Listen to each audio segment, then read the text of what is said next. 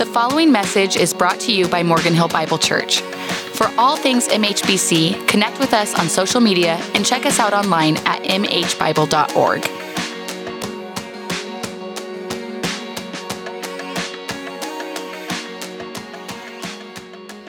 Amen. Good morning. I invite you to open up your Bibles, if you have them with you this morning, to the book of Philippians chapter 3. Philippians chapter 3, the text is also in the worship guide that you received when you came in this morning as we continue through our series that we've been doing for over a month now, looking at the book of Philippians. One of the favorite things when I was at college, I went to college in downtown Chicago, and one of the cool things about where I was at school at is oftentimes visiting NBA teams who were in Chicago to play against the Bulls would often practice at the college where I went. And so I had some cool experiences getting to meet and see different NBA players. And I always remember one instance of that. I was at the gym. I was upstairs and I was going to lift weights. I'm sure when you saw me this morning, the first thing you thought is, that guy lifts weights. That's exactly what you thought. So I was going up there, and before I was going to lift, there was a track that went above the basketball courts, an indoor track, because it's Chicago, so it's cold, an indoor track. And I went in, I'll just run for, 5-10 minutes just to kind of get the blood pumping before I go to lift weights. And so I open the door. There's 3 basketball courts. On the very first court by where I walk into, I'm up, on the elevated track. There's one guy there playing basketball, and we give each other the bro greeting, this. Right, like when you walk out, like every man knows, like that's just what you do when you see another man, and you should acknowledge him, but you don't know what to do. You just give him like the nod. And so I give him that, and then I start to go for a run, and then I'm like, wait a second, that's not a college student. And so I start to run, and I'm looking back, and I notice very quickly that the guy who was shooting in the gym was a guy by the name of Gilbert Arenas, who was a 3-time NBA All-Star and for a couple years was one of the top 2 or 3 scorers in the entire NBA. He was actually drafted by the Warriors and played here locally for many years. And suddenly when I was running, I was no longer warming up, but the whole time I'm running looking like this, like what is he doing, right? So I grew up playing basketball. I played it in high school. I love basketball. I love watching the NBA. And so I wanted to see what does one of the top scorers in the NBA do at practice, right? What sets him apart? Besides, obviously, he's like 6'5" and very athletic. Like, what does he do that helps him play so well? And what did he do the entire time that I was there running? He shot free throws. What did I have to do my very first day of junior high basketball practice when I was 12? Shoot free throws. He wasn't doing anything extraordinary, but what he was doing was what all great athletes do, and they were going back to the very basics of what makes them good at something. Right? That you're never too advanced, you're never too beyond something. They need to go back and be reminded and exercise the very basics of things. And it's with that idea in mind of going back to the basics of which Paul writes this passage this morning in Philippians. He's been encouraging this church in their walk with Jesus to continue on to the life that God has for them, to shine within the world. And now in verse 3, he kind of changed his course to go back to remind them of the basics of what we believe, the basics of the gospel, the good news of what Jesus has done for this church, and for those of us who are Christians, the good news of what Jesus has done for us. Let's start today in verse 1. He says this, "Finally, my brothers, rejoice in the Lord. To write the same things to you is no trouble to me and is safe for you." So what he's saying is, what you're about to hear, this isn't new. This is what I've told you over and over again when I've been to you. This is what I communicate regularly, but it's important, these basic things, so I'm going to communicate it again to you. Starting next verse 2. "Look out for the dogs. Look out for the evildoers. Look out for those who mutilate the flesh. For we are the circumcision who worship by the Spirit of God and glory in Christ Jesus and put no confidence in the flesh. Though I myself have reason for confidence in the flesh also. If anyone thinks he has reason for confidence in the flesh, I have more. Circumcised on the 8th day, of the people of Israel, of the tribe of Benjamin, a Hebrew of Hebrews. As to the law, a Pharisee. As to zeal, a persecutor of the church. As to righteousness under the law, blameless." Today in this passage, we're going to look at 3 basics of the gospel message. And the first is that we need to recognize the emptiness of our efforts. The first basic of the gospel that Paul is re-emphasizing here to the church is to recognize the emptiness of our own human efforts to achieve, to have anything before God. He's writing this to them apparently because there's been people who've been contradicting this message of grace through faith in Jesus Christ. And in verse 2, he has some sharp words for them, right? To look out for the dogs, the evildoers, those who mutilate the flesh, that kind of threefold description of them. Most likely who these people are what is often called Judaizers, who had gone into the church and said, yes, you can believe in Jesus, but you need to follow these works. You need to add these things on to your salvation for it to truly be complete. And he has these very strong words for them. And think back, we oftentimes interpret the words as they would in our culture. In verse 2, if someone calls you a dog, sometimes that could be a good thing, depending on context. But most of the time, that's probably not a good thing. And for them, this would have come across very strongly. See, in their time and in their culture, dog was what a Jewish person called a Gentile. That was a slang term, a derogatory term for a Gentile person. They weren't of the Jewish race. They were a dog because they weren't Jews. And so what does he say, referring to people who are who are ethnically Jews, who are trying to say you need to do these things? He's saying, they're the dogs. Watch out for them. That phrase in verse 3 would have been a sharp statement towards this audience. For we are the circumcision. Circumcision was the outward sign of Jewish pride, of what stood them apart. And he's saying, no, those who are truly of the people of God are not those who have this physical thing about them, but it's the circumcision of the heart. Now, Paul here is not being against the Jewish people. He's not anti-Semitic. In fact, in his other writings, he says, I would do anything for my Jewish brothers and sisters to recognize who Jesus is. He's not at all saying that. But what he's saying is they are taking pride, not in what Jesus has done for them, but in who they are and what they've done. It says, we're not like that. He says in verse 3, we are of the Spirit of God. We glory in Christ Jesus. And unlike these other people, we put no confidence in the flesh, in our own human accomplishments, in what we've done. And then he kind of pauses and he dives in on that last phrase. We put no confidence in the flesh, right? And he's saying, if anyone, Philippian church, if anyone would have confidence in what they've done and who they are as having some standing before God, Paul's like, it's me. He's like, you think your religious resume is impressive? And Paul's like, I got you beat. My religious resume is better than any other religious resume out there. And to start with, he gives kind of 4 things that are true of him by birth. That he is circumcised on the 8th day, of the people of Israel, the tribe of Benjamin, a Hebrew of Hebrews. These would have all been things of pride of being a Jewish man that he would have had that were true about him, that he could have had confidence because all these things were true of him. Not only does he say, I could take pride in these 4 things that are true of me from birth, he's saying, I have these other things that I've had from my life, from my own human efforts. Notice the first. As to the law, as to following the regulations laid out, a Pharisee, meaning that he had memorized scripture. He followed the law. He was a very righteous, a very good person, a very moral person. He was a rule follower. As to zeal, as to passion, a persecutor of the church. Right? He's saying, I held on to these faiths so strongly that those who disagreed with me, I was having them arrested and even tried and killed because their faith disagreed with me. I was not without passion. I had more passion than anyone. As to this third criteria, as to righteousness under the law, blameless. Now, Paul is not saying that he was morally perfect. But what he's saying is if you could find someone who kept all of the regulations and restrictions, I was the best rule-keeping person you've ever met in your life. He's saying, of anyone who could say have confidence in what they've done and how they are born, I could do it. But we are the people who have no confidence in the flesh. See, what Paul is highlighting here as he introduces the gospel again to this church, he's highlighting 3 things that don't save you. 3 things that will not bring about your salvation. And the first is this: being born to a certain family doesn't save you. Being born to a certain family doesn't save you. He's saying, well, you're of Jewish background. Congratulations. So am I. That doesn't save you. And sometimes I've asked people before, well, tell me about your walk with God, your religious beliefs. Are you a Christian? And their response is often like, well, my grandma took me to church when I was young. To which I just want to be like, congratulations. Like, what difference does that make in your life today? And you'll see this ever increasing. We've said this many times before, but we in the Bay Area live in the most de-churched area in the United States.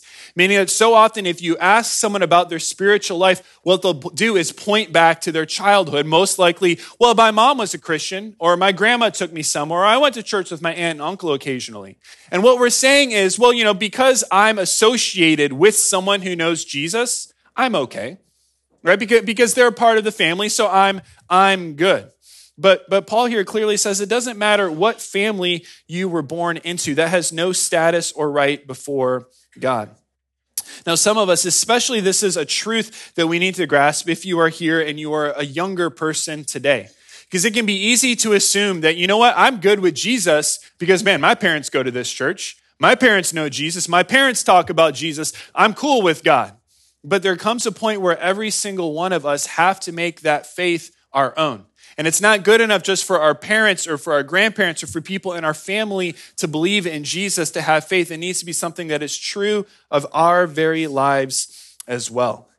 It's not Paul's main point, but we can certainly get to there as well from his thing. Being born to a certain family doesn't save you. By God's grace, for a lot of us, we may say, being born to a certain family doesn't condemn you either. And for some of you, you're like, praise God for that, because the family I was born into, we don't have religious pride in my family, that's for sure.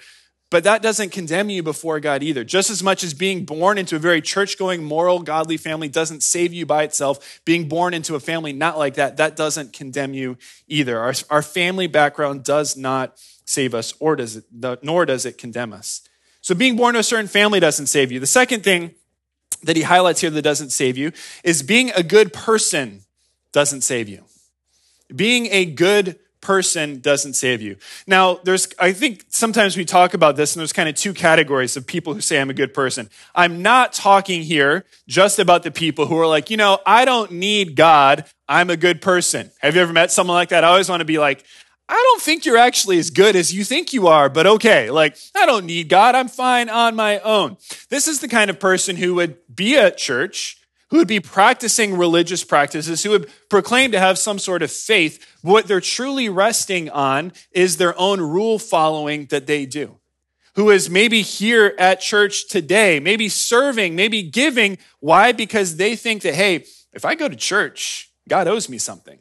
If I give money, that's how God will grant me salvation. If I do these religiously upright and good-looking things to others, then that's where my salvation will come from.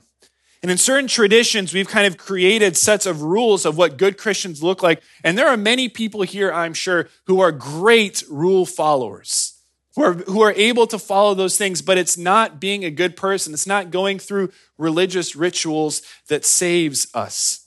Paul's like, listen, you want to talk about religious observance? He's like, I have you beat.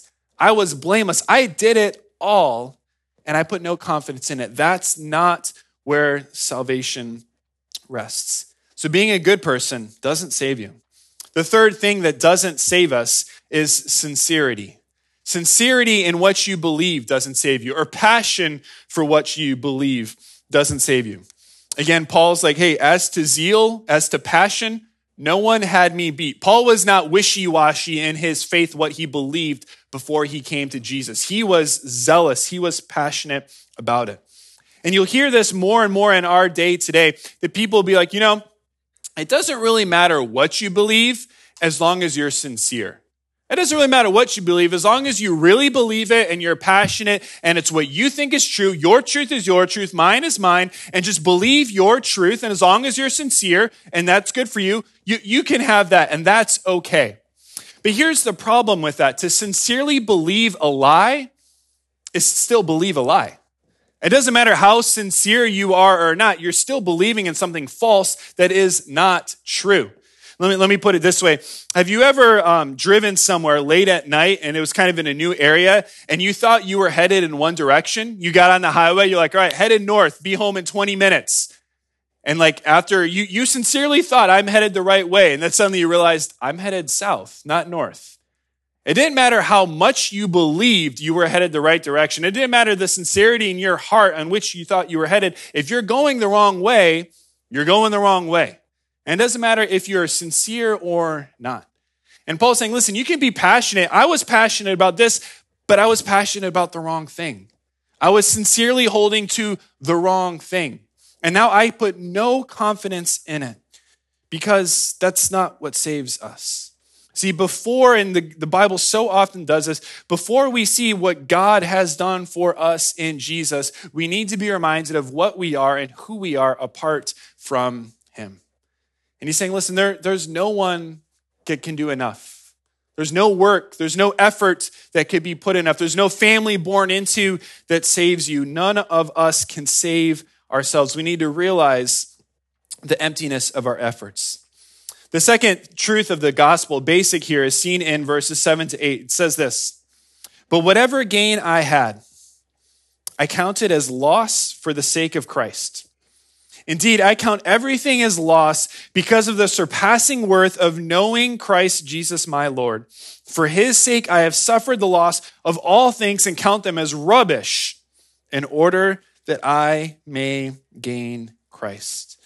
The second basic of the gospel message is to see the value of Jesus, to see the value, the worth, the worthiness of Jesus and who he is. He says here, and these are strong words in verse 7, 8, I count it as loss. All those things, great. It's loss in comparison with Jesus. In verse 8, for his sake, I've suffered a loss of all things, and I count them as rubbish. The King James here is a good translation. It says, I count them as dung in comparison. I think Bible translators sometimes feel a little like we can't be in junior high because literal translation would be like, I count them as poop. He's like, yeah, I think of the most vile thing. He's like, that's what all of my human accomplishments and efforts are in comparison with the value of Jesus. It's nothing compared to him. See, we sometimes skip over this part when we think about the basics of the gospel. But by skipping over understanding the worthiness and worth of Jesus, we don't set ourselves up as followers of Jesus for long-term growth and discipleship. See, the primary motivation for coming to Jesus is because we see his worth, his value, and how everything in life pales in comparison to him, and we value him, above all else. But the problem is too many people, including lots of Christians, don't value Jesus as the greatest thing in their life. They use Jesus as a means to an end. Right? They use Jesus as a means to an end. And they simply want Jesus as long as he serves their purposes. You know, and sometimes we talk about this, and I think we have this kind of faith in our lives because this is hard to understand, valuing Jesus above everything else, especially if we were raised in church and you became a Christian when you were young. Right? Like imagine you're young and, Jesus is seen sometimes as a means to an end. It's like, well, do you want to go to hell when you die? And you're like, no, that doesn't sound like fun. And then they light a Barbie on fire. Like, you want to spend eternity in fire? And you're like, no, I don't want that. Well, believe in Jesus. And you're like, okay, I'll believe. Like, I don't want to burn forever, right? And so Jesus is just our means to escape hell. Or we think Jesus is my means to have blessing in life. And if I believe in Jesus, God will bless me. And so therefore, I'll believe in Jesus because God will bless me. We simply use Jesus as a means to our own end. Where do we so often see this in our world today is people using something for a means to their own end personally. We so often see this in how people are in relationships today. This is why marriage is in such crisis in our world, because we are just hardwired and our culture tells us just use people for yourself, and when they don't serve your purposes, move on to someone else. What happens if you're in a relationship with someone and your primary reason, you wouldn't express this, but your primary reason in their relationship is for your own physical satisfaction?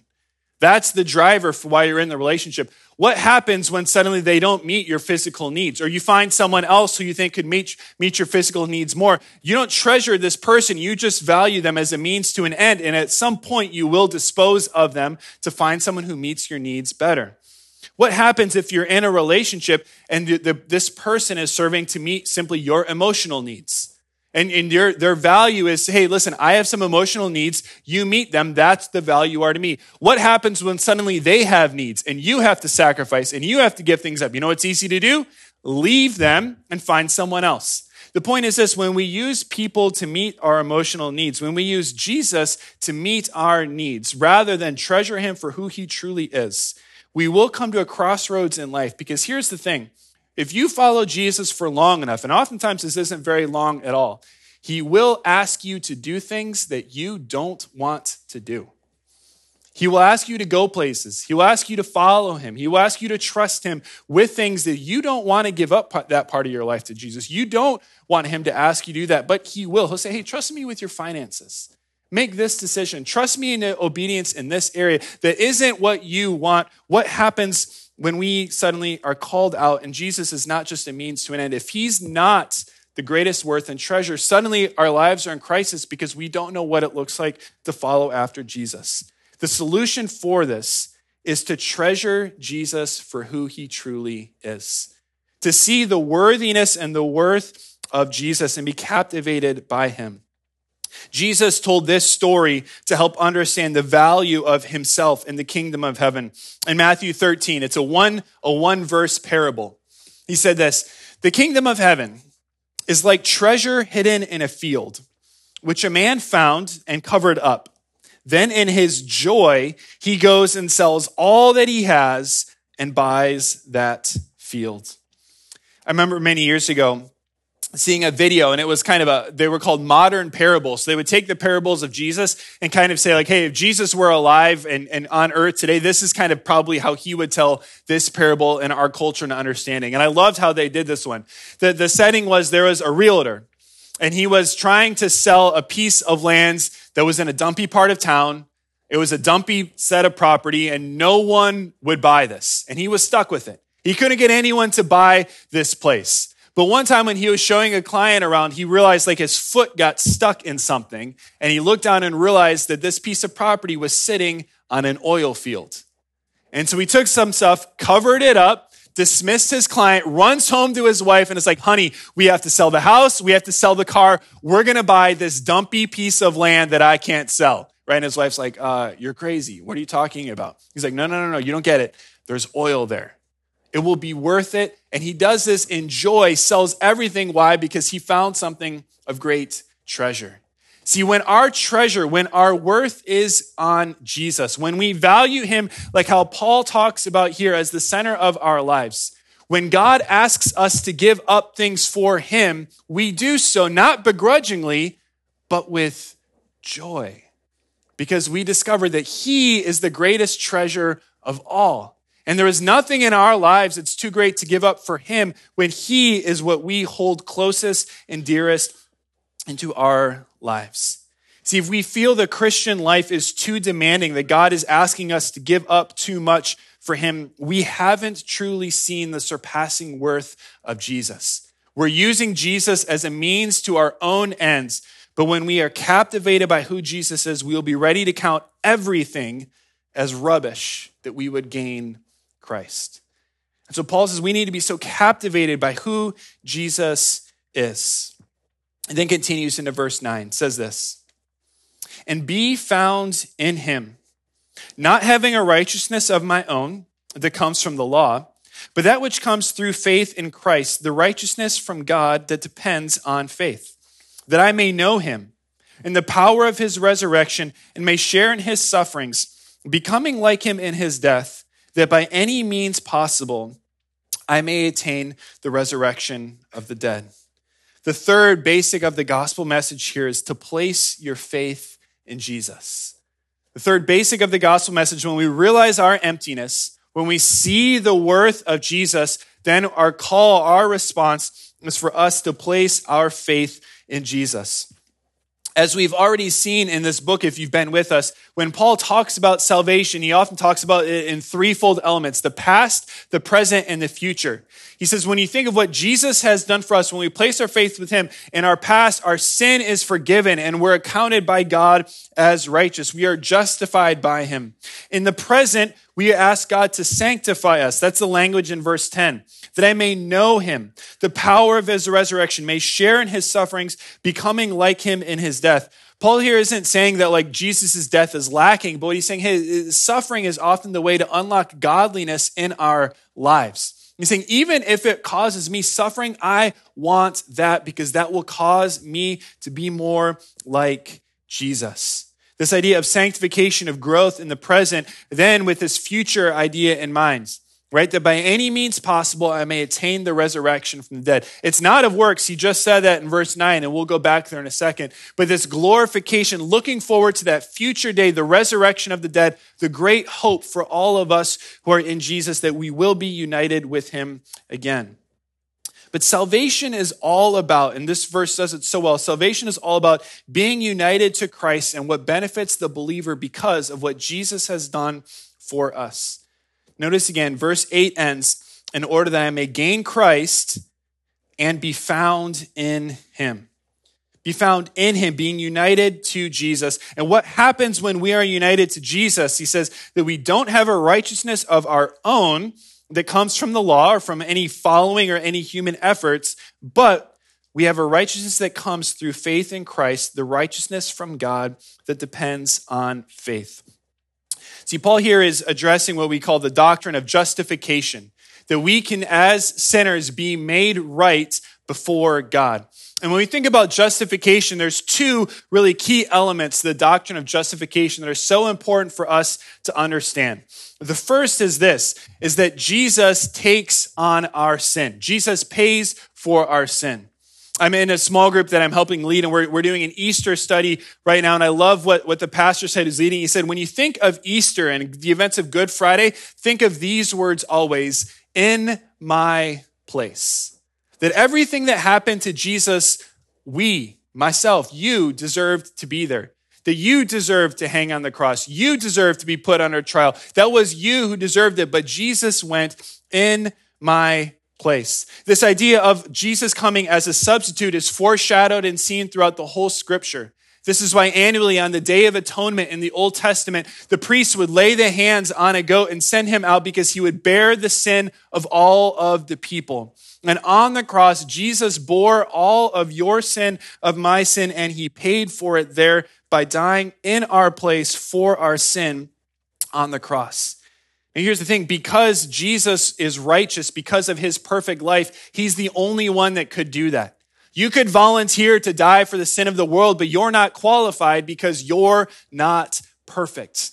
And only Jesus was. And so in his death and justification, God is now seeing us and he says, yes, Jesus has taken your place on the cross. You deserved it, but through faith you can be justified believing that Jesus takes your place. But there's a second element of justification, and that's what Paul focuses on here, especially in verse 9, is that first, Jesus takes our place, but then secondly, we in return receive the righteousness of Jesus credited to our account in our lives. In Jesus, we become the very righteousness of God when we believe in him and his sacrifice for us. It's not that God just forgives your sin and then sees you as you are. He forgives your sin, and when he looks at you and your life, it's as if he's looking at the very life of Jesus because it's his righteousness that is now given to you.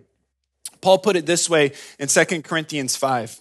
He says, as for our sake, he made him to be sin who knew no sin, that our sin was placed on Jesus, so that in him, in Jesus, we might become the very righteousness of God.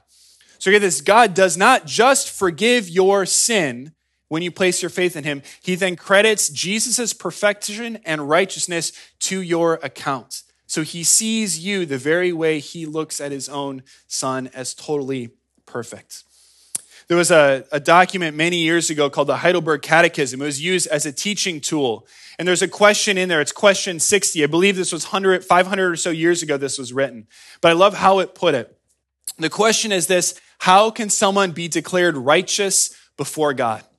How can we be righteous before God? And this is the answer. Only by true faith in Jesus Christ. That is, although my conscience accused me that I have grievously sinned against all the commandments of God, I have never kept any of them, and I am still prone always to all evil. Yet God, without any merit of mine, of his mere grace, grants and imputes to me the perfect satisfaction, righteousness, and holiness of Christ, as if I had never committed nor had any sin, and had myself accomplished all the obedience which Christ has fulfilled for me, if only I accept such with a believing heart. That all of that can be true for us if only I place my faith in it, if only I accept it with a believing heart. See, justification refers to our legal standing before God. Are we innocent or are we guilty? And so think of yourself standing in a courtroom. Your life is on trial. God is the judge. The question is, are you perfect? The verdict's going to be no, by the way, just in case you're wondering, all right? Because Paul's like, hey, listen, you want a good rap sheet? Here's mine, and I'm not perfect. Paul's like, my righteousness outdoes yours. I have got way more an impressive resume than anyone. He's like, and it doesn't mean anything. So here's the thing. You're in a courtroom. The judge looks at you and declares you guilty, right? Being justified doesn't mean that God sees you and says innocent. Being justified is God sees you, how you've lived your life, and says, that person is guilty. I am perfect, I am holy, and that person is not. They have sinned, they are filled with sin, and they're continuing to sin. They are in sin. They are guilty. But instead of you having to go and pay the price for your guilt because you are guilty, the judge goes, instead, I have my son who's going to come and pay that price for you. That he himself brings about the thing that will satisfy that guilt, so that it's not that you're innocent, but you are guilty and your guilt is huge, but the judge provides someone to take your place for the penalty for your sin, which you deserve. And then the judge goes, and also, you're not just free to go on your way. I now want to adopt you into my family. My son is taking your place, and now you're a part of my family now as well. That's what God offers to us in Jesus, if only we have faith in him. If only we don't trust in our own efforts, our own goodness, the own family that we were born into, whatever it may be that you think has some status before God, if we place that aside and instead trust in Jesus, trust that because of what he has done for us, simply by having faith, believing in his death, his resurrection on the cross, that we can be true, that we can have the righteousness of God in our lives today. Our band's going to come and we're going to sing a song in just a moment, but I want to ask you as we close today, question, where is your faith today? Where is your confidence in? Is your confidence in, well, I was raised in this family, I went to church this many times as a kid?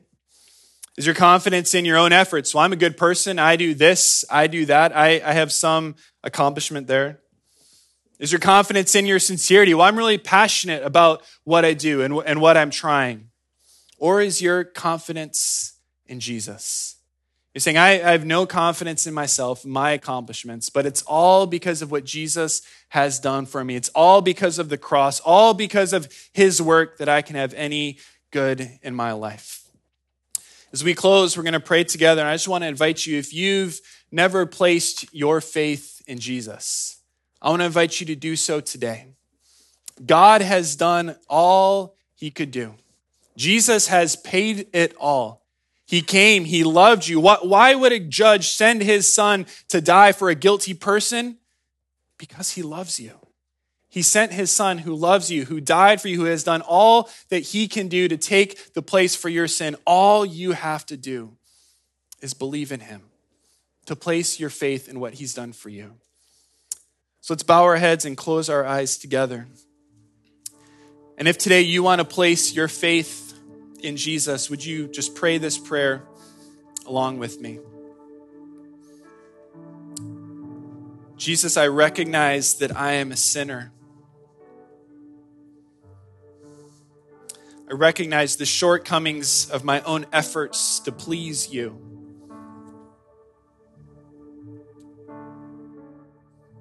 I place my faith today in Jesus, that he came and he died in my place, and that on the cross, he bore my sin that I was guilty of. Today, I want to receive that gift of salvation. I want to receive the righteousness of Jesus into my life. I want to place my faith in you today.